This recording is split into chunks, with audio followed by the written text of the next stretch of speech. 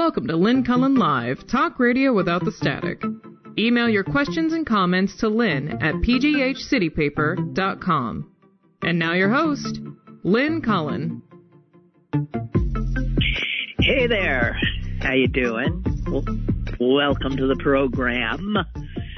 It is a Tuesday, September 21, 2021. A lot of twos and ones in there. And I said it was Tuesday, and that means Susan's here, maybe. Hello. I always like that little bit of panic in your voice. I know. Because you never know. I mean, you never know with me. I could have just started reading something really interesting. I know. So, Susan, here's what I want to know. Because every day, people don't know that we have to phone in to a certain number to get on the show, and then we have to input certain other numbers to get into the show. Now, I do this every, 4 days a week for a long time. I could no more tell you the number. Do you know the number that you have to dial? Yeah, I now know the number that I have. Do you know it? Do you really? Yeah, but I didn't bother to know it for so many years. I don't know why. I just had it on a note on my iPad, and I would go back. That's what I had. But the note keeps getting lower and lower, so I'd have to resend it to myself, and get it back up at the top so I could find it in timely when I would go, oh, no, I got 30 seconds. Where's the number? And finally, I said to myself, Susan, just look at that number. How can you not know that number? I don't know it. I've looked at it a million times. All right. Well, I know it now. Unlike you, I rely on the old kind of way. Here's what I don't know. I don't know my son's phone number. No, I bet. I'm sure. I understand that. We don't know basic phone numbers. Sometimes you don't know your own. No, somebody asked me my own the other day, and my brain did one of those things where it just locked itself and threw away the key. I could not come up with this, and I said, I'll get back to you in 10 minutes. And 10 minutes later, I just yelled out 4 numbers. Everybody started laughing. Oh, God. Oh, it's frightening. Anyway, so I rely on the old way. I have a sticky note on my laptop. So it's right here. I will never know this number. And it is a relatively easy number to get in your head. But every time I have to look at, every once in a while I say, okay, try to do it without looking. I don't get past the area code. Ridiculous. So I've never been good at remembering numbers, but it is true. Our brains used to be sharper and more exercised when we didn't have all of this stuff where you just push a button. Right. Where we were relieved of memory. When we literally gave to our devices a thing called memory, and then we willingly gave up our own. But I still, in my memory, have like all of my childhood phone numbers. I have our home, phone number. And I still have a surprising number of people whose family I can access at those numbers, Wow. It's weird. Well, I mean, but we used to have to. Don't tell me that means our brains aren't as nimble. Well, it's just you don't know that. Your brains might be doing other work that they didn't previously do, although I don't know what that is. Mostly it's screaming and outrage. Right. No, seriously. I don't have a clue. I got the weirdest letter that just came in. I mean, email. Well, those are letters. They are, aren't they? I'm very retro today. But the subject line is Ian William Miller. Uh-oh. That's wrong. Spam alert, spam alert, spam alert. Well, I don't think it is because our brother's name is William Ian Miller. So this is inside out. But I don't know. Shall I read the little bit of it for you? Sure. Well, now I'm curious. I don't know that anyone else cares. Hi, Lynn. Big fan of your brothers. Person and works. Oh, he's a big fan of Bill the person and his work. But I have a little bit of an issue. Can I continue? Well, apparently. First, he wouldn't let me into his class at the University of Michigan. Then I try to get him to just write a book on philosophy of humor, and he tells me he has a sister who's the funny one. Which sister you think he was talking about? I don't know. But it's true. It's a toss-up in our house among the family lore. It is a toss-up. All right. Who is the funny one? Yes. And last but not least, it seems much harder to goad him into anything. How do you do it effectively? We don't. Because, as you note, it is very hard to goad him into anything effectively. That is correct. About the only way that I can suggest is complete and utter guilt. Guilt works very well with my brother. But you have to have something that he truly would feel guilty about. And not letting you into his class is simply not one of those. I'll just tell you flat out, he prides himself in not letting people into his classes. Well, why wouldn't he let this guy into his class? I have no idea. There's too many. I would think it's just because it has nothing personal. There's too many people that want to get into his classes. Yeah, but so how does he know who the ones he wants in are if he hasn't had them in a class? How does he know who they are? Lynn, this was never our problem. I don't know how he did these things. Okay, all right. I think considering that he built a career on the concepts of justice, I'm going to assume that he had some sort of reasonable reason. No, he's just shooting from the hip. I have no idea. Anyway, that seemed strange. I'm going to forward it to him. Yeah, and if you like him so much, you should know his first name is William. I think he did know that. I somehow think he's, playing with it. Okay. I have a question for you. Use the word pudendum in a sentence. I'm immediately going to a portion. Isn't that a portion? Is it missing one letter, or is that a portion of a woman's body? Yes, it is. Well, I don't discuss. Okay, here I'm putting it into a sentence. I don't discuss my pudendum with anyone. No. Pudendum. Pudendum with anyone. Well, you see, I got to be looking at the word. Dumb. Okay, pudendum. That's right. I do not discuss my pudendum with anyone, much less on the airwaves. There you go. I used it in a sentence. All right. Well, there are some people, very educated people, who want that word gone. Somewhat more cancel culture stuff, but it's an interesting thing. A pudendum, ladies and gentlemen, is,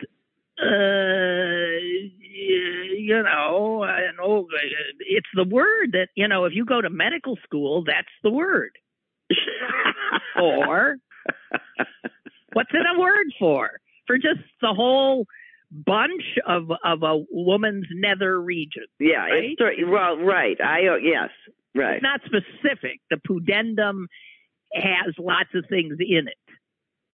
But the pudendum, like if you go to the doctor, I got trouble here with my shoulder, you could, it could be a and if you said it was, I have trouble with my pudendum, he'd say you need to be more specific. Specific. So anyway, this is written by, there's a woman, it's fascinating because she really was totally into anatomy, and she was a first-year medical student. And she just loved that all these words she was learning had Latin, were derivatives of Latin, so that when she would come up with, she'd bump into this, the flexor carpi ulnaris. And she'd say, whoa, what would that be? And then she'd figure it out. It's the muscle in the forearm that bends the wrist, exactly as the name suggests. Flexor carpi ulnaris, right? Yep. So she just thought, this is the coolest thing. And then at one point, she bumps into pudendum. And actually, it was the pudental nerve. So pudendum then flies off into adjectives and stuff, the pudental nerve. And she didn't understand where the derivation was. She thought, what is that from? It's not like flexor, RP, Holden. So she goes and looks it up. And it turns out pudenda is from the verb pudēre, and it means shame. Shame? Yes. That is our shame. Yes. So the only word for a woman's private parts are translated to shameful. Shame. Yeah. Well, she went berserk. I don't blame her, but I'm also not surprised. But yeah. No, we're not surprised. And I mean, they've thrown blankets over our heads. They've thrown us in tents when we have our menstrual periods. They've Why do you think that we aren't supposed to look upon ourselves with shame? And, not to mention the fact that we're missing something apparently. Oh yeah. Which is very frightening to contemplate. Very frightening. I know. Well, it turns out that it says right here that anatomy as a science really doesn't start until the 16th century in Italy. And then you think of, because like Da Vinci was cutting up cadavers, right? Right. And it says here in this article I'm reading, at the time, it was a stretch to find a female corpse. Why? What did they do with dead ladies? What did they do with dead women? What do you mean you couldn't find a female corpse? It doesn't say. So that all these anatomists, who were all men, of course, were only looking at other men's bodies because they didn't have access to female corpses. Why? Somebody answer that. Yeah. I don't know. What did they do with a dead woman that they didn't do to a dead man? Or was it just considered? I think it was just not proper. It wasn't proper to do what they were doing either. And half the time they were grave robbing. So why wouldn't they grave rob a woman if they weren't grave robbing a man? Yeah, I don't understand. Well, there's another explanation. Frankly, they didn't give a damn. There you go. So it gets even better. There was a doctor who was in Wales, and he also found this stuff troubling. Good for him. His name is Bernard Moxham, head of anatomy at Cardiff University. And he wanted to look at, gender bias in anatomy. And I mean, it's just huge. I mean, first of all, most medical textbooks show the male body as standard. And they only trot out a female body when it came time to show reproductive system. Right. Well, now, remember that toy when we were growing up, the Invisible Man? Yeah. There was no invisible woman. There's always no. It's always a male body. But get this, even the word vagina, you know what that means? That translates into scabbard or sheath. Right. It's something to hold the penis. It's something to hold a penis. What?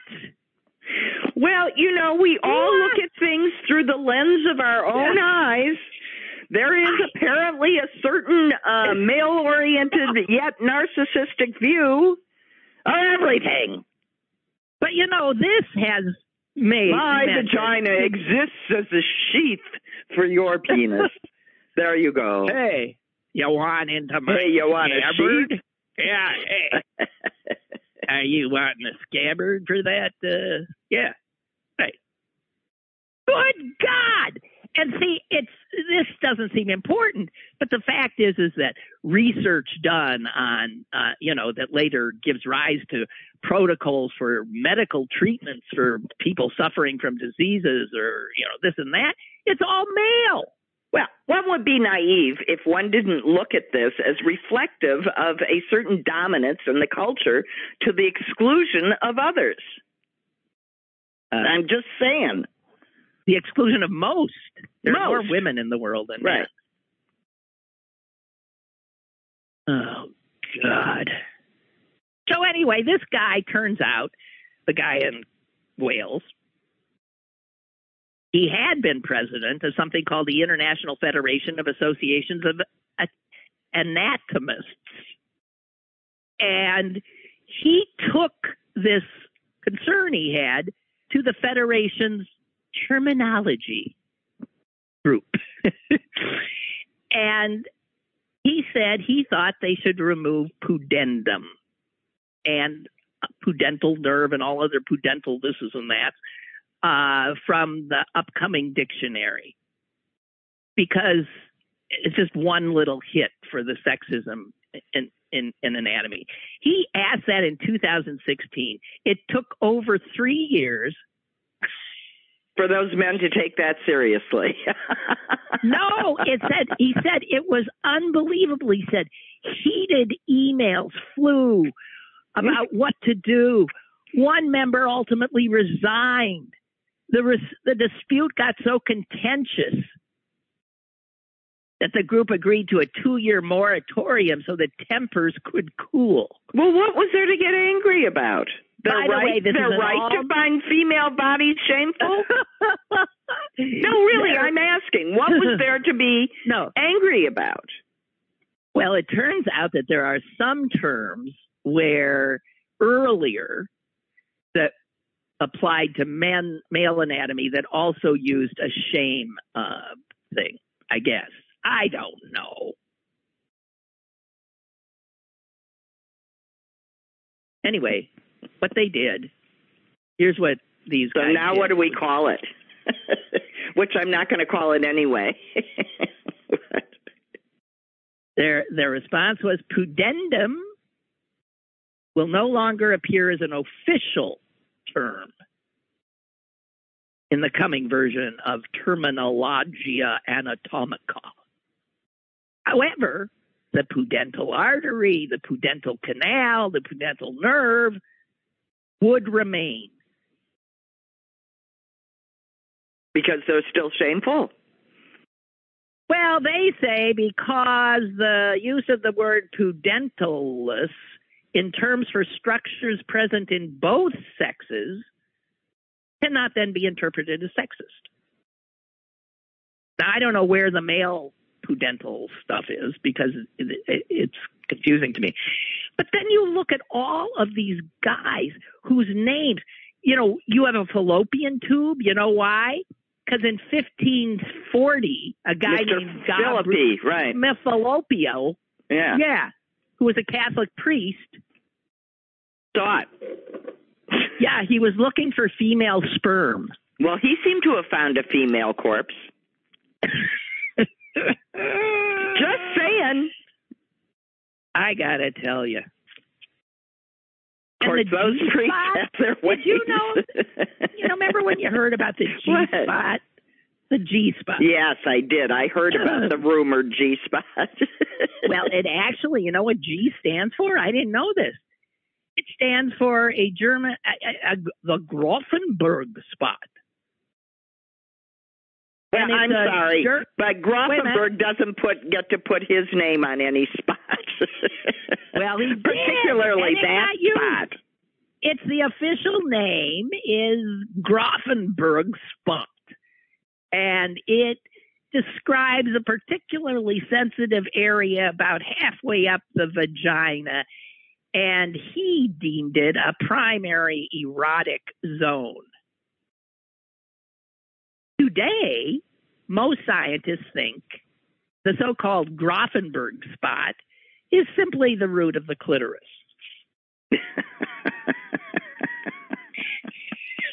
But this is in the last sentence. Well, this is because these are all men trying to tell women what it is they're feeling and why, and they don't have the foggiest, but they plant their flag on it and they put their name on it.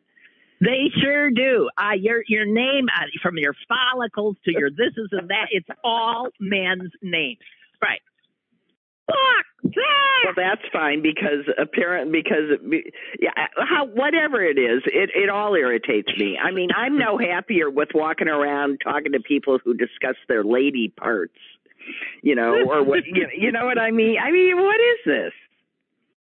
Well, I think, because the reason it's rooted in shame is that we were, and women still are, most of the world, taught to be ashamed of their bodies, right?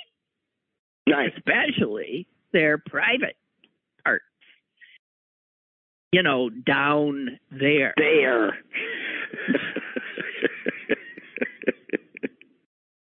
And we don't mean your knees. Anyway, so that was my thing. The Pudendum, ladies and gents. Thank God I knew what it was. Yeah. Well, because, you don't use that word. No, you don't. But somehow I had seen it too. So when I saw Pudendum, I knew it was like, well, that's somewhere down there, right? Pudendum. So I'd heard it used, but God almighty. Well, I just want credit for using it properly in a sentence. Yes, well, you did, and I'm not even contextually. Yeah. Oh God. Well, that was my fun for the day. You mean it's over? Well, probably. Okay. Well, there is a story in the New York Times about the oldest national park ranger. You know how, first of all, it's a woman, and second of all, it's a black woman, and she's going to be 100 in a few weeks. Oh, how nice. And she's still working. And I'm looking at a picture of her, and she's just wondrous. Well, if people are in good shape at 100, why wouldn't they want to keep working? And by the way, that's part of why she's in such good shape. Yeah. Oh, she's going to be 100 tomorrow. The oldest active ranger in the National Park Service. And you would think maybe she's been a ranger for a long time. Well, I guess she has. But she didn't become a ranger till she was in her 80s.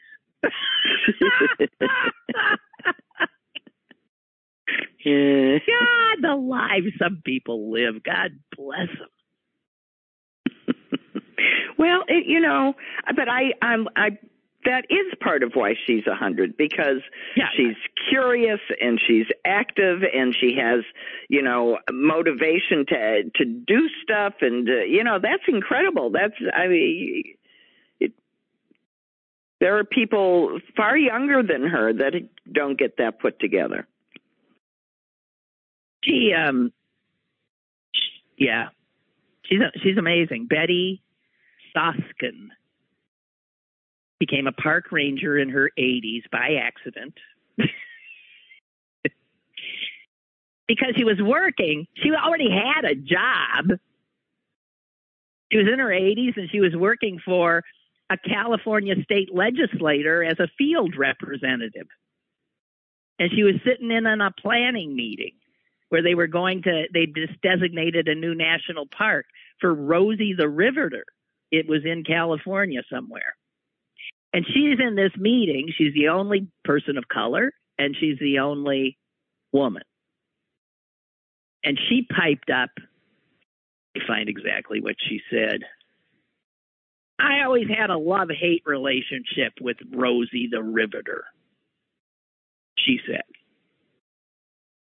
And given her age, I mean, she was very much there. She was Rosie the Riveter's age. Well, because it was acting like American women hadn't been working their butts off all this time. And also it was like American white women. American white women. Well, now it's noticed because it's American white women. That's my point. Right, and that's what she told these guys. So here's an 80-some-year-old black woman piping up, Rosie the Riveter always sort of pissed me off. Even though during the war she worked as a file clerk in a segregated unit of the historically all-white Boilermakers Union, which had resisted demands to allow full membership to black workers. Anyway, she stayed on this sort of needling them about, so what's this national park? How are you going to tell the story of Rosie the Riveter? And by the time she got done with them, well, I'll let the guy who was in charge. He's the superintendent of the park. Without her influence, we probably would not have told all these amazing stories we now tell. She got them to tell the stories of what Native Americans did, what the newly arrived railway workers from the New Mexican pueblos did, what black people did, what Mexican Americans did. And so she totally changed what this national park would have been if this old black woman hadn't piped up. If someone who wasn't exactly like everybody else in the room and pointed out that they were only telling one story, which is our whole history. That's exactly what happens. They only tell one story. This is the same story as Pudendum. Right. Anyway, so she became a ranger. And what she is the kind of ranger who educates. So she gives speeches, talks about the history.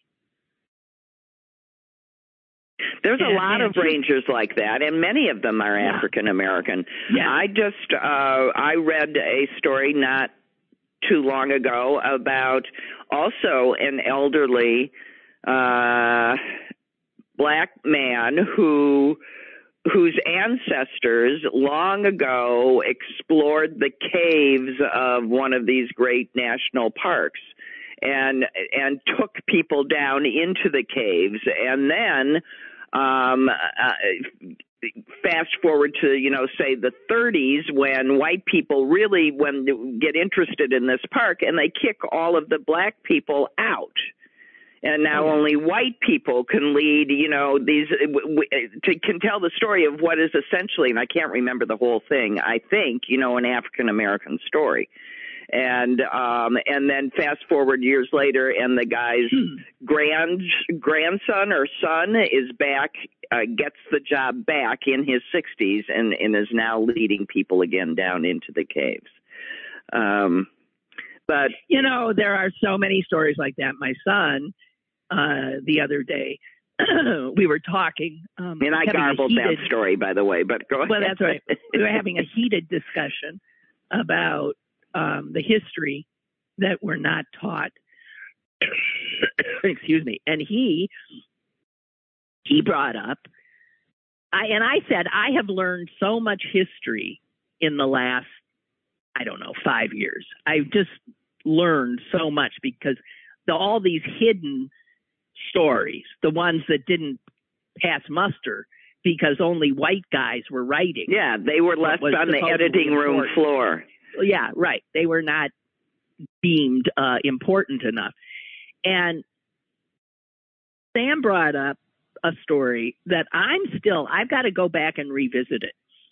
But here in Pittsburgh, up until, astonishingly later than you would think, there was really no ambulance service that was, government owned or even neighborhood. There wasn't. Right. Turns out the ambulance service that was around and that in fact turned out to be the precursor of what ambulance services were, I think throughout the country, this is what I'm not sure of, was a group of black people in the Hill District who created an ambulance service.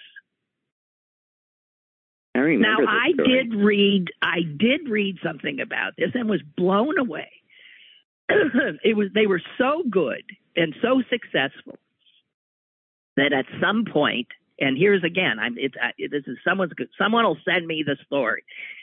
At some point, they actually, the city said, "Hey, that is really amazing what you guys are doing," or something.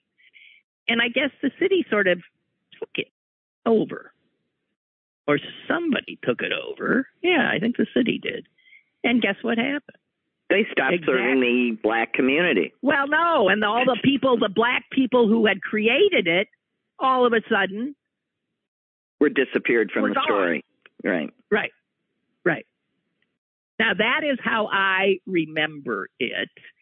And everyone knows I got a really lousy memory. But I'm thinking that maybe someone will find that story. I remember. We discussed this. I remember this story. It's just mind-blowing. Yeah. And again, it's just one little story that we don't know about because the people who should be credited have the wrong skin color or the wrong pudendal area. And again, speaking of that, have you noticed, I'm sorry, this big, it used to be the, missing woman story would happen constantly. And then they sort of went away. And now in the last week, right, we've had another big national pretty white woman missing story, right? You know about the story? Yeah. They just found her. Yeah. They found her. Yeah, right. Of course. Boyfriend's still missing. Yeah. Big deal. We know this story. This story happens all the time. It happens constantly because the reality is that most women who die in suspicious manners are killed by men. Usually, right. Usually in some way they're men. Either because, right. Exactly. By their men. And yet, you don't ever see these stories when it's not a pretty white woman. Am I correct? Pretty much.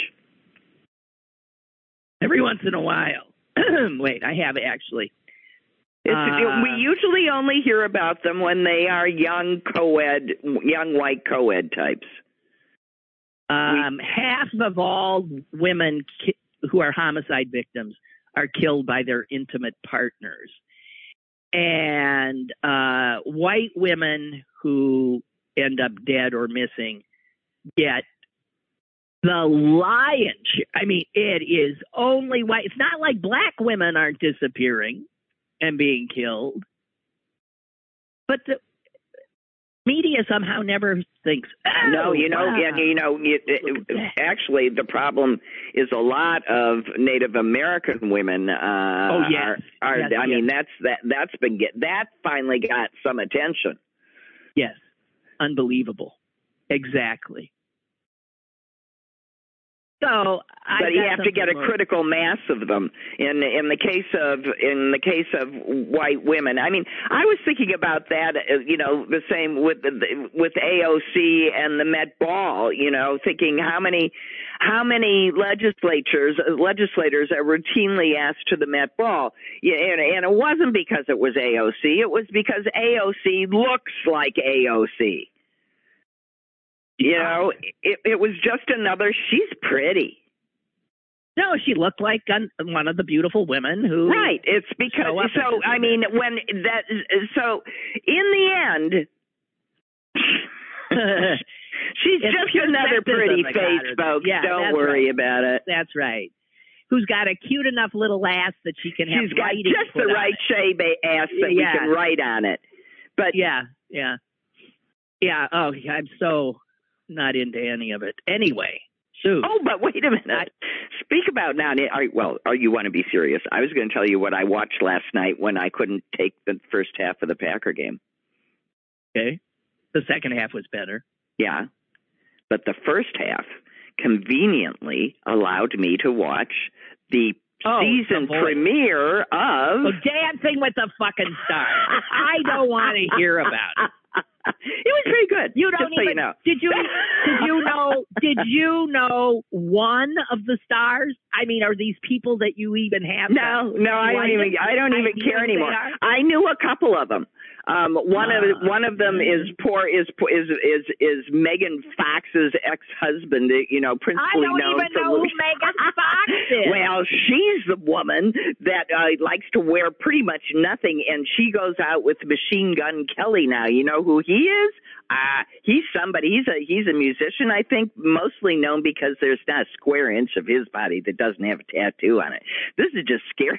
I know the first Machine Gun Kelly, who I believe was in World War II, right? Yeah. Jesus Christ. Well, this is an imposter.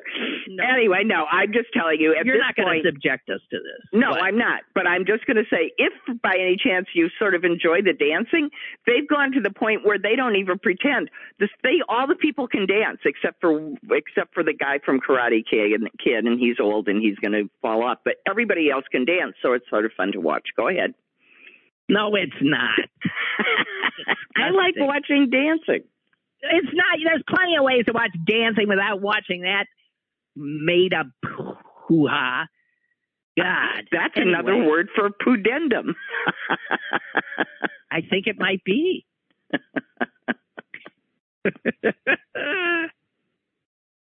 All right. All of which is to say, shame for watching that show. Shame. Okay, go ahead. Yes, really. Yeah.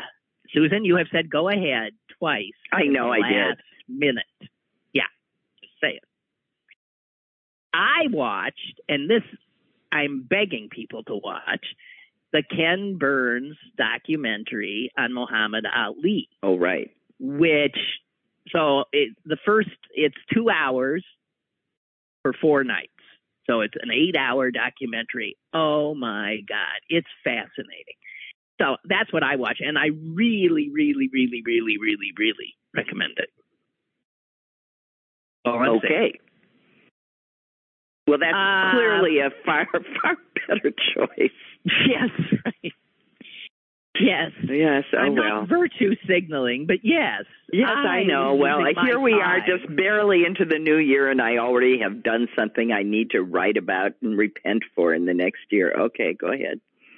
There you did it again. 3. Will you stop it?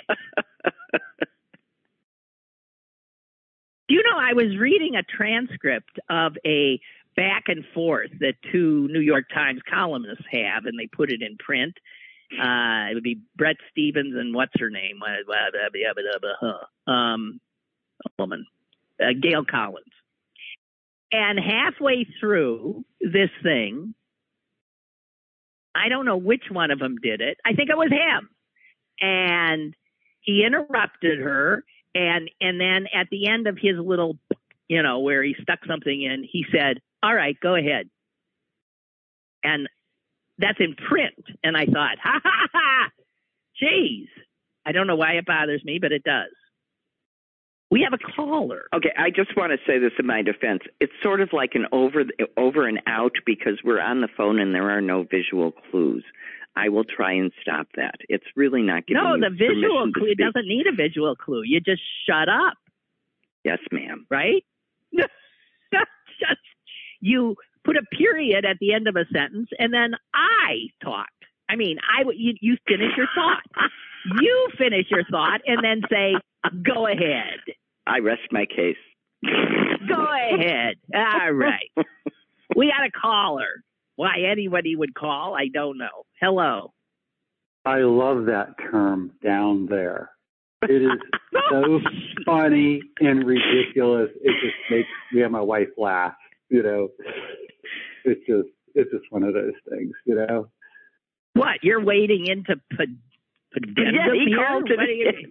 No, he's wading into down there. Down there, and we apply it to men and women. We don't care, and it's just ridiculous, but it's funny. I don't know. We've been saying it for 30 some years now, and just laugh, But the other thing you're talking about, like women don't, they don't like to reference that part of their bodies, and they don't mention it with pride or anything like that. Well, let me just throw something out there. Any man who mentions his private parts down there with pride, get the hell away from him as fast as you can. Because he is one. Yeah, absolutely. Yeah, he is one. He's just a walking metaphor. That's right. God. And the term hoo-ha? Yes. Yes. Okay. I have 5 older sisters, okay? And my oldest one is a born-again Christian, fundamentalist, okay? And she says, like you're having a conversation, yeah, we did this and all that and blah, blah, blah. But it says and all that, she says, and all that hoo-ha. It was a big hoo-ha. And my wife and I are giggling, and I say, shut up. She doesn't know what she's saying, and I love it, And I've been for years, I've just been letting her go and say that. And we just sit there, and my nieces and nephews, they're all laughing, and she doesn't know what the hell's going on. It's the funniest thing, It just, I love it. But no, I would tell her so she'd be mortified. Isn't that what you really want?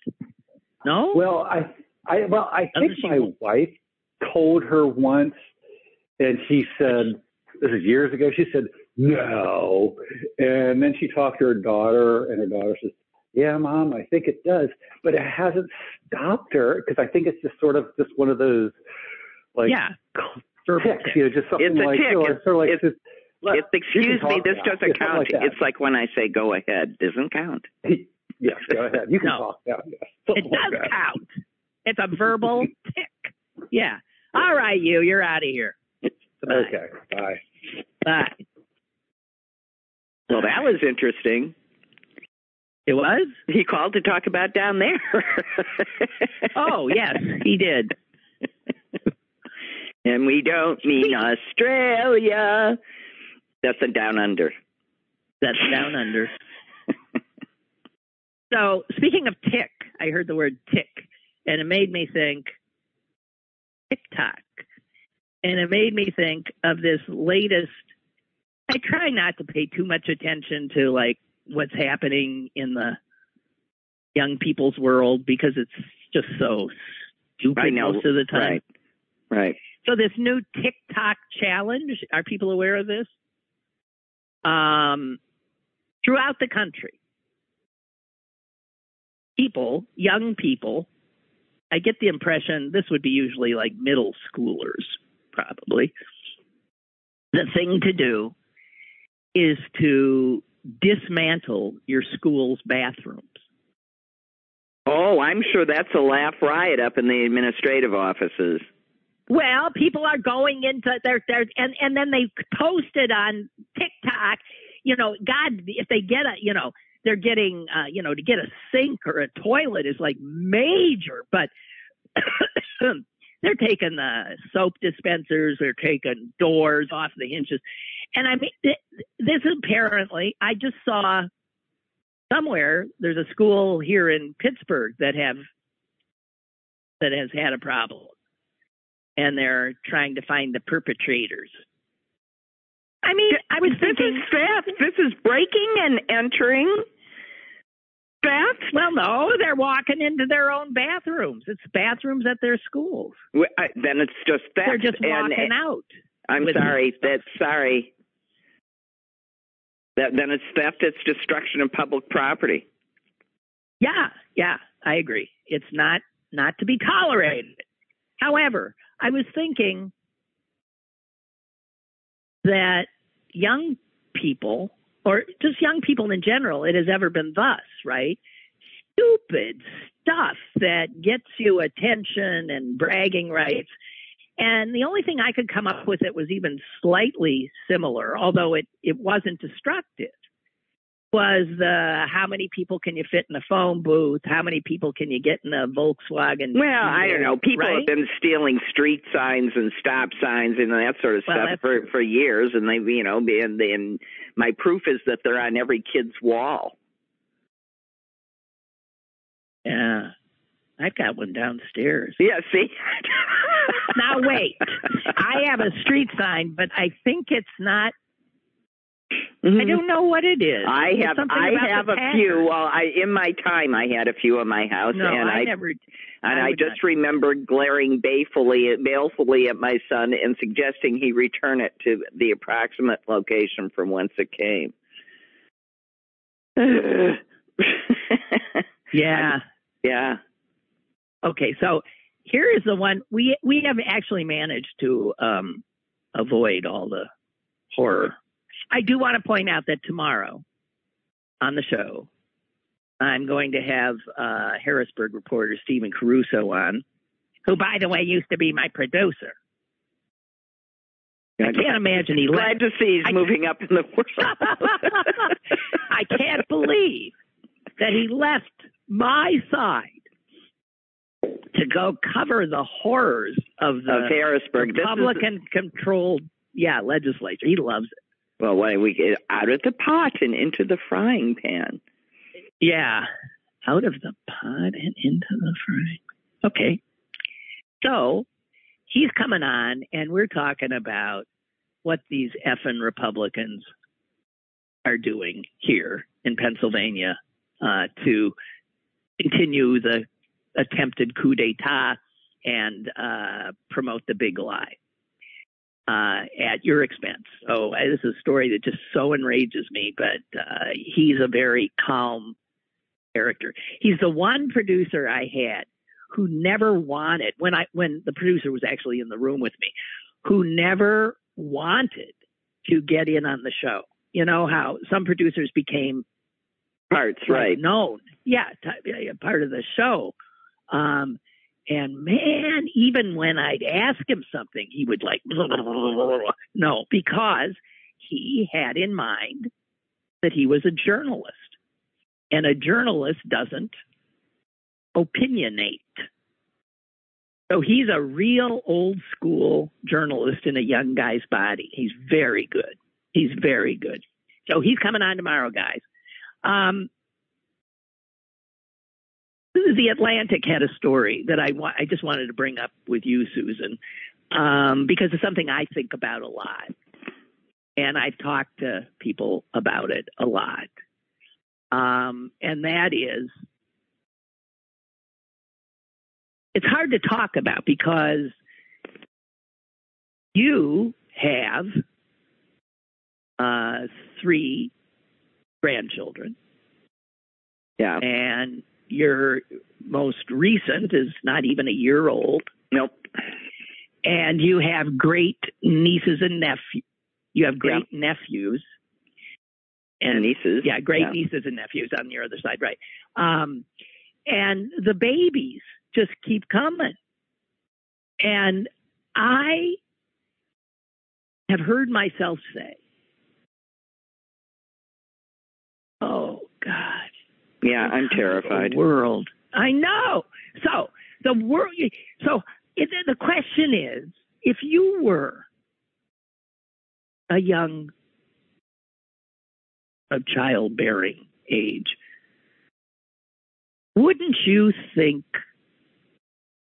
I mean, wouldn't you have almost an existential dilemma about whether or not to bring a child into this world? You do. I'm not going to pretend like that my children don't think about it, talk about it, but I'll also tell you that there's a very real human urge, especially with people that love each other, to procreate. And then when you do one and you see what cute little babies you make, you might want to do another. And then you just, you resolve to try and save the world. You make it a better place for your kids, which is what we were all always supposed to do. And somewhere in there, we got lost about what that meant. And we forgot that you can't destroy your home in order to build your house. You can't destroy the world. And to make more money, you got to do something. Well, the hopefully we're going to do it. Polls are showing that, and of course this would make sense. It's the more highly educated young people who are saying, I don't want to bring a child into what appears to me to be a pretty imminent, catastrophic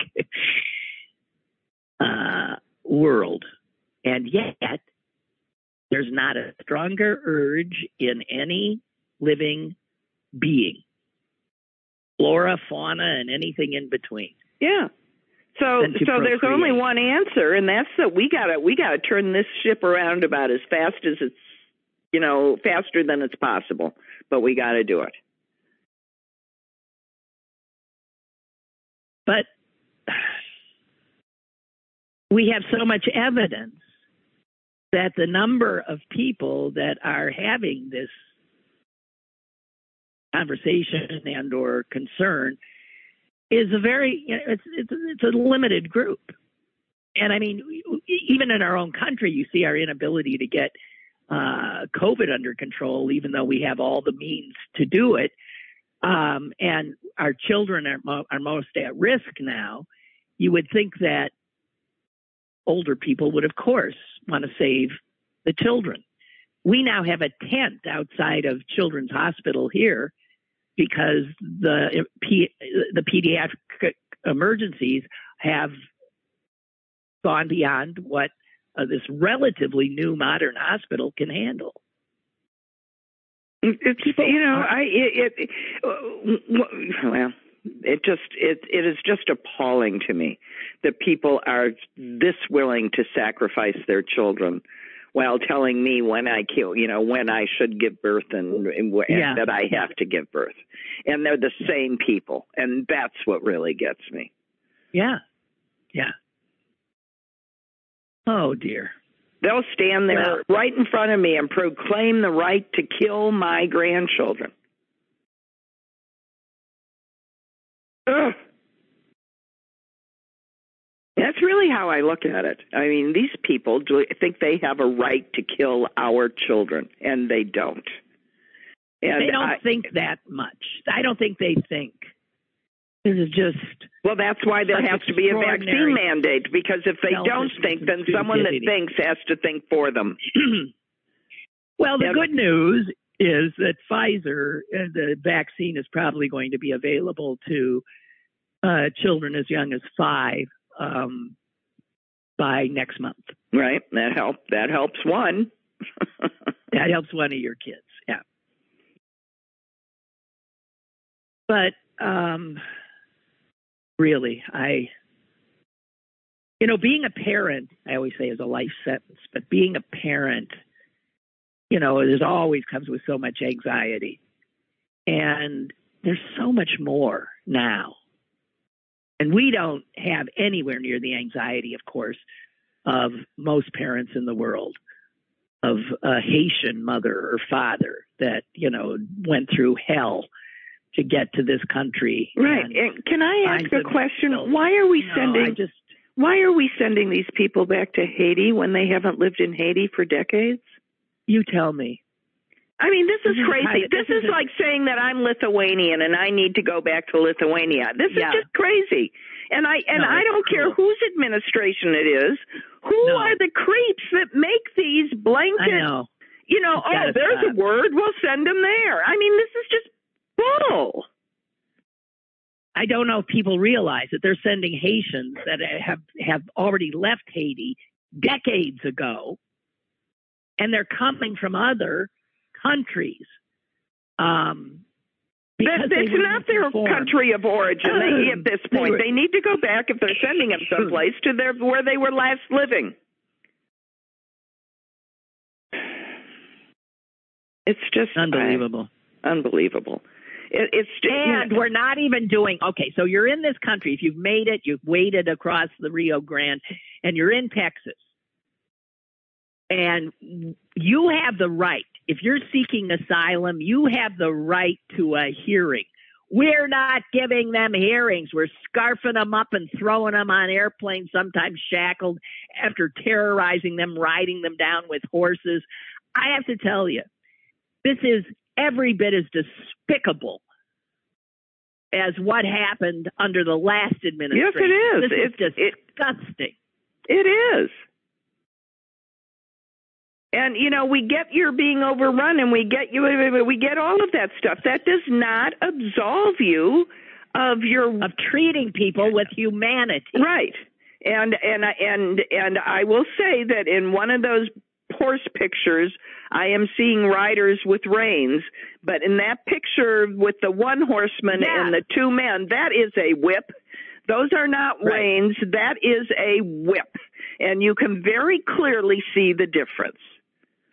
And look, even if there were no whip, it's a picture of people on horseback, which is a great advantage, and with their horses going after terrified, running human beings, who of course are black.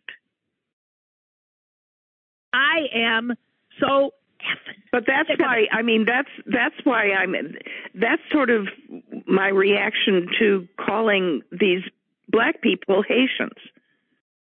I mean, it's just, they are not seen. They are categorized. And it's just, you know, it's just more racism. I mean, it's just more racism. It's just so obvious to me. If you start reading their stories, it rips your heart out. Rips your heart out.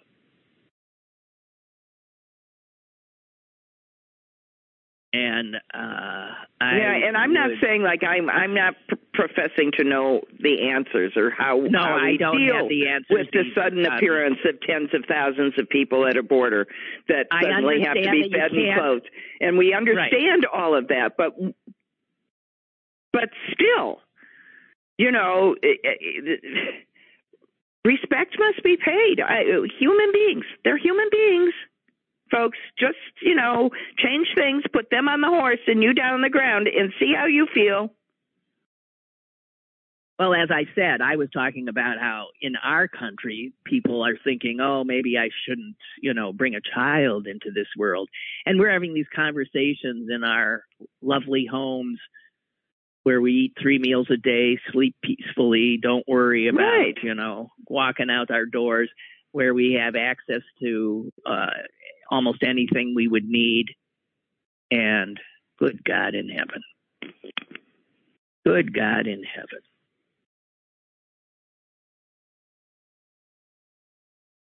Okay. I think that's it for me. Have I managed to depress you by the end of we started out so rollickingly. I know, because I wanted to. But I have to admit, I didn't have anything else that was rollicking.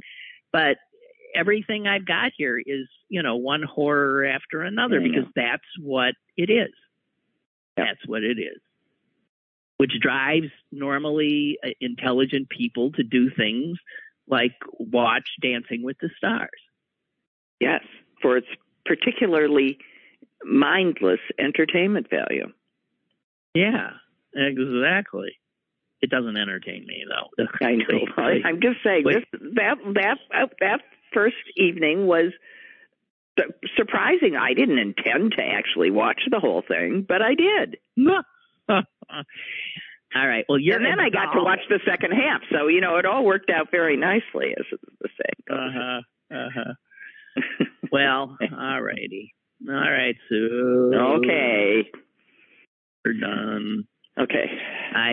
Where are you, by the way? I am here, going there. Where's here? I'm in Green Bay. Okay, I thought so. Okay. And I am hanging up the phone, closing the suitcase. Tuesday is your travel day. Tuesday is now my travel day. Okay. Okay. Safe travels. Okay. All righty. Okay. Thank you. Thank you. Bye. Bye. I thought she was going to slip in a go ahead. I almost did. All right, you guys, that's it for me. And remember, we're going to take up that heavy-duty subject of Harrisburg with Stephen Caruso tomorrow. He'll be stopping by. Okay? Have a good one. Bye.